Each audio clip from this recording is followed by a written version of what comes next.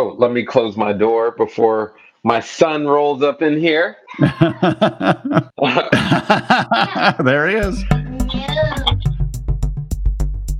Welcome, everyone. I'm Grant Oliphant. Welcome to Stronger Than This, a special podcast series of candid conversations about the moment that we're living through. This is not our regular We Can Be season.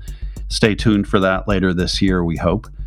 The Stronger Than This series will feature several new episodes a week, we figure. We're just having conversations with people that are recorded remotely with a quick turnaround time and with minimal editing. These episodes give a unique, unvarnished opportunity for deeper insight into the current crisis.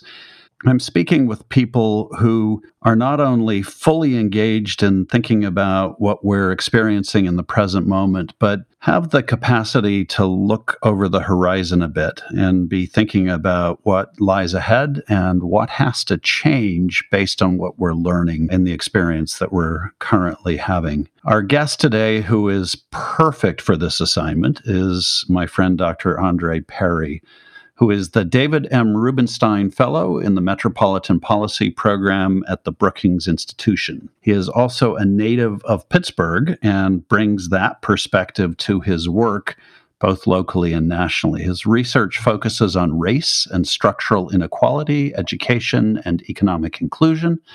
He's written on urban development and education for the New York Times, the Washington Post, The Nation, and in his weekly column for the Hechinger Report. He's a scholar in residence at American University and a regular contributor to MSNBC.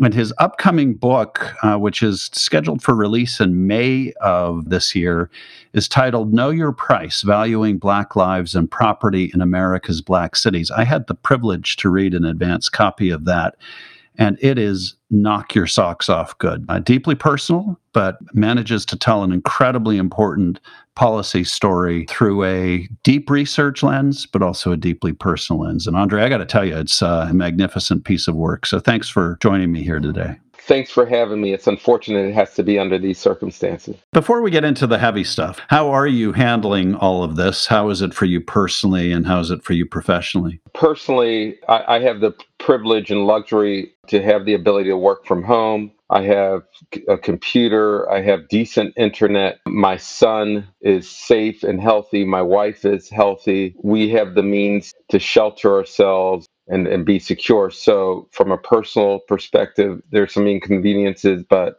by no means am I hampered by this event. Now, professionally, the value of my work has actually increased because I talk about structural inequality. And it has become woefully apparent that the reason why you see disproportionate amounts of death and sickness in Black communities, especially, but in a lot of vulnerable communities, is because many of them don't have the basic necessities to withstand the inevitable crises that will impact us. And so it's sad, but my work is more relevant than ever. It's felt that way to me. And in fact, you have done some amazing writing about this recently. You point out, for example, in a recent column that you wrote, that Black Chicagoans represent 29% of the city's population, but make up 70% of the COVID-19 fatalities. In Washington, Black people are 46% of the population, but 62.5% of COVID fatalities. In Michigan, the heavily Black Tri-County area of Detroit has quickly become the epicenter. And I just spoke with somebody in Detroit about this yesterday, accounting for nearly 85% of the state's COVID-19 deaths. What is going on, and what does it tell us about America today? It's clear that structural inequalities existed before this crisis, and the pandemic had just exposed how vulnerable people are in terms of death. The expression of that vulnerability has been made clear. Many of these problems actually existed. We knew about them before, but we didn't sound the alarm. There's been an epidemic in many different communities. There's been recessions in many different communities. And when you pile on top of those tragedies in housing, in health inequality, in education inequality, you're going to get worse outcomes. And that's what we're seeing. And so it's not that black skin makes you any more susceptible to a disease, because we do know that the virus does not discriminate, but our past policies have discriminated. Mm. And those past policies place black and brown people and poor folks without wealth in a position where they cannot decide to just take off work. They cannot say that I have to shut my door to the rest of the world. Because of poverty, folks need to talk to each other, touch each other. That's the way you maximize your resources when you're poor. You share. It's just becomes impossible to live when you don't have the protections of wealth. And so to get over this, we're going to have to use this acute situation in order to find long-term solutions. We know how to do this. We've done it before. We just have not done it with black and brown people. You know, when I hear this conversation happening to the extent that it happens in society right now, you hear a point of view, often expressed politically, but not only this way, that this is just baked into the way society is structured. And what we're seeing is a consequence of the way societies happen. The other argument you hear is the quote unquote personal responsibility argument. And this is the one that goes that none of what you just said matters. It's all about personal choices and the food people are eating and their decision or to go to the doctor or not to. It basically blows past any idea that there are inequalities in terms of access to education or healthcare or what have you. When you say that we've dealt with this before, that we've known how to respond before, give us an example and what did we do?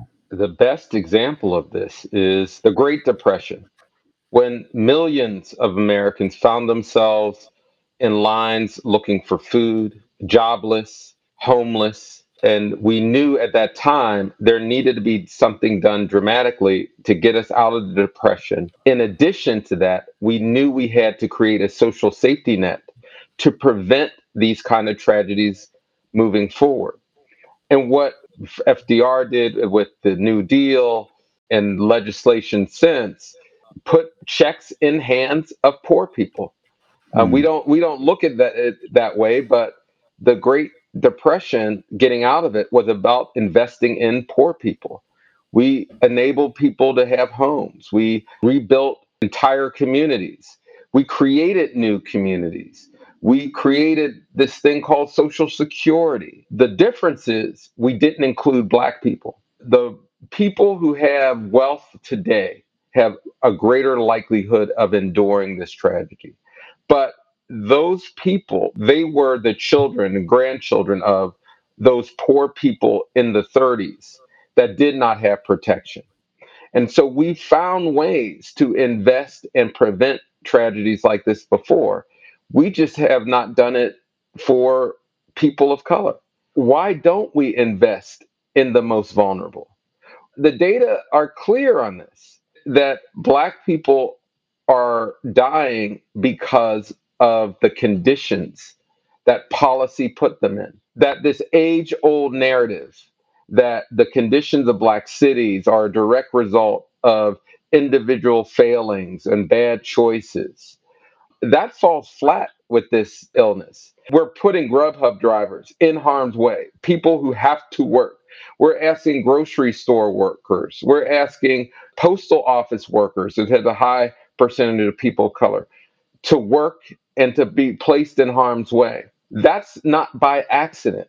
It's not by accident that black people are disproportionately in professions that are in the forefront of the disease: healthcare workers, service workers. It's not by accident that many black business owners don't have the cushion or the wealth that their counterparts have because of housing devaluation and lack of access to mainstream banks. These are not coincidences. These are choices of the privileged. So if anyone should be blamed for choices, it's the policymakers for excluding black people from many of the social safety net programs that white folks have enjoyed over decades. We've got have to stop this narrative that Black people are causing their own death. I mean, that's just ridiculous. We have got to see the tragedy that occurred before COVID and address it, or we'll be right back in the same position when the next tragedy occurs. In the last 30 years, I've been through 9/11, Hurricane Katrina, tech bubble, housing bubble, COVID. These things are not a once in a lifetime endeavor. How we describe this only happens once in 100 years. Right, In the right, last 20 right. years, I've been in several of these things. So the point is, after every one of them, there's an opportunity to provide protection that will prevent the tragedies that shouldn't occur. People will die, but the disproportionate amount of death and the volume of death would not have happened if racism and sexism wasn't a drag on our society. I'm mindful in a horrible way that there is a hard-heartedness that sometimes emerges around the policy discussion on this. And you hear people, be they the folks who lingered too long at the beach in Florida or governors who refused to issue shutdown orders, there's an attitude that some people, quote unquote, will just have to pay the price of society continuing to function. Mm-hmm. And oftentimes that's old people who are particularly vulnerable to the disease, but it's also groups, and especially people of color, who are being especially victimized by the illness. But there's a tendency, let's face it, this is the white majority that adopts this perspective that, hey, that's not my concern, that's somebody else's problem, and it's just a price we pay for having the sort of society we do. What would you say to folks about why it's important to finally crack this nut around the ongoing, repeated tragedy that causes this to replay over and over again? Why does it matter to America as opposed to just one group? I'm an educator at heart, so I'm always examining what have we learned collectively from this tragedy. And if we don't learn how interconnected we are as a society after this, I don't know what's going to teach us. This notion of when our neighbors are sick, we are vulnerable. That is true medically, and it's clear from this pandemic that because of these precautions, we have to be mindful of our interconnectedness. But the same is true in terms of our economy. But the difference is that if you are privileged, that you don't feel the pain of that economy, that you can cross a threshold where you're relatively okay. But the suppression of Black and brown people economically is actually throttling the growth of the economy. The throttling of the growth of the economy is keeping us from providing the wealth and cushion for Americans to be able to withstand this epidemic better. But also, it's keeping us from finding the inventors, the scientists, the politicians, the folks who can actually find solutions instead of just blaming China or blaming individual behavior and doing all this other stuff that adds no value to getting us to a place where we can return to some semblance of normal life. I just hope that we learn from this, that we are indeed interconnected, that I am my brother's keeper, and we have an obligation, because we're a democracy, to look after our fellow citizens and residents, potential citizens even, referring to undocumented immigrants, that we have a responsibility to look after our neighbor. And if we do not, that it could lead to the death not only of individuals, but the death of a democracy itself. Yeah, I think it's such a hugely important issue. This one keeps me awake at night. I also sometimes worry that the argument, the way I hear that we are all connected argument sometimes feels a little utilitarian. Hmm. We hear that we should care about each other because the person who is driving my bus or is bringing me my food might get sick, which sort of looks at them in a functional Right. way rather than as a human way. And I know you've looked at this from every angle. Have you been thinking about how we get people to appreciate the broader dimensions of really understanding each other's human potential in the context of a vibrant democracy, and why that actually will fuel all of our success rather than representing some sort of diminishment of my privilege or my share of the pie? I do think there is some moral lessons that many Americans have to go back to. Maybe we've never learned them as a society. It is a moral obligation to help someone who's sick. Many faith references have some type of Good Samaritan story where there's no real reason to help a person who is injured, but you do it anyway because it's the right thing to do. I worry that many of our leaders do look for some kind of pragmatic or utilitarian type of approach to solving the problem. And when we do that, we never get to the moral issue at hand. It's always a good time to do the right thing. And so I'm very interested in having a moral conversation about the future of our democracy. I'm hoping that we can see that there are vulnerable people in our communities, and it's the right thing to do to make sure that we empower them, that giving people a stimulus check or providing quality education, giving health care to someone is not going to rob me of an opportunity to rise. That giving will, in fact, uplift everyone. What's interesting about this pandemic, we forget that the checks we're receiving, the relief packages, this is a result of our tax money. Right, that right. Yeah. that we're wrangling over whether or not some people should get money or this is a handout. That I don't want a handout. This is not a handout.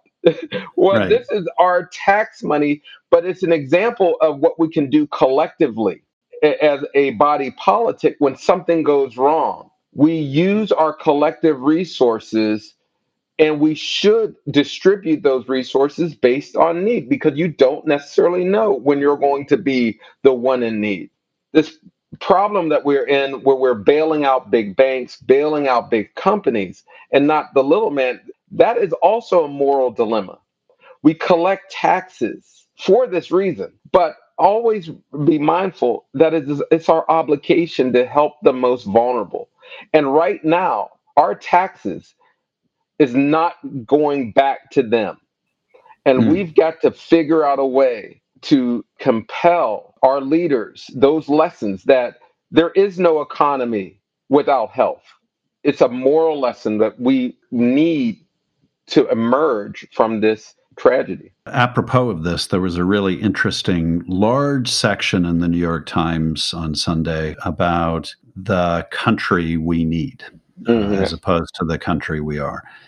Part of the argument it made is that we need, in this moment, a more activist and justice focused government than we've had in maybe a generation. But it harkened back to the advances of the progressive era, the Great Depression, moments where we actually have believed in a different approach to government.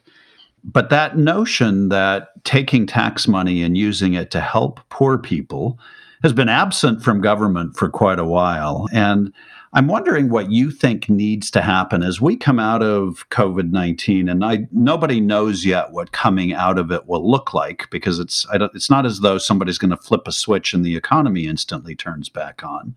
There's going to be a whole long, complicated process by which this happens until there's a vaccine. And even then, it may be complicated. But what do we need to be thinking differently about government in order to address the sort of issues that you're raising in our conversation? I think back to campaign finance reform. I think about the reasons why we don't have the right perspective about investments in the poor because wealthy people are using the resources to tilt government in their direction. And they do so by contributions to politicians. And so we need to have a serious discussion about the nature of the campaign finance reforms in general, but the ability of corporations to contribute to politicians because it's clearly influencing their decision. There is no CEO that, if he or she was placed in the position of a grocery store worker, would complain about $1,200 going into their pocket. Mm-hmm. No politician. So it's clear that they are so far removed from the day-to-day activities. They're clearly in conversation with people who see their wealth as the primary thing they need to protect, not a country, not a neighborhood, not a person, but their wealth. And that, for me, has to change because I still believe in the power that we have collectively, that come November, we have choices to make about who truly represented us in a time of crisis. However, I also know there are many wealthy people that will make a different argument with money. Mm-hmm. Mm-hmm. And it is that back and forth, but it's becoming harder and harder for the average person's voice to be heard in the halls of Congress. Andre, is there any, as you've been speaking to people and reflecting on what's happening, have you heard any stories that especially move you? Let me tell you, the closing of schools, it really showed how terrible a teacher and educator I really am. But I love hearing my son's teacher talk about how soon they will get back together. And it's simplistic, but to hear my son's teacher talk about we will get through this and seeing my son smile, man, it's a joy. It gives me hope. Whenever I talk about tragedy, I'm always looking for the doers, always looking for the people who, in spite of what's going on, find a way. It's those teachers, it's those bus drivers, it's Right. those grocery store clerks that you think that they are yelling and screaming, but they're doing their job with grace, with compassion, with love. Every time I listen to my son's teacher, I go in a grocery store on occasion and I get greeted, I'm reminded there's grace in this world. I was going to, as we wrap up, ask you, given that you've seen this repeated pattern happen, particularly around vulnerable people, what makes you optimistic that we can still address this problem when we have failed to so many times before? Every time we get a step closer, I see so many committed social justice folks, people who don't even consider themselves social justice types. They see the inequities, they see the death, and they're saying, enough. We need to get through this together. And you hear that term thrown around quite a bit. We're all in this together. But being in this together means recognizing the suffering that some people are going through. And I actually hear and see people recognizing the suffering. Now, you have a blamer in chief who does Yes. not want to recognize anything except himself. He does not want to hold himself responsible. But I see a lot of people saying, enough. And so I'm hopeful, but I do know after every tragedy, we seem to take just a small step forward, sometimes two back. But, I have to keep focusing on those steps forward. Andre, we're stronger than what? You've done We Can Be before, and you know that we end with a thought about what we can be, but what are we stronger than? The easy response is we're definitely stronger than COVID-19, but we're also stronger than the structural racism that's also killing people. That's great. From your lips to God's ears. What I take away from this conversation, Andre, is that past policies have created the disparities that we're experiencing now. They're not the result of something people are doing wrong. We've actually shown we can change these policies in the past.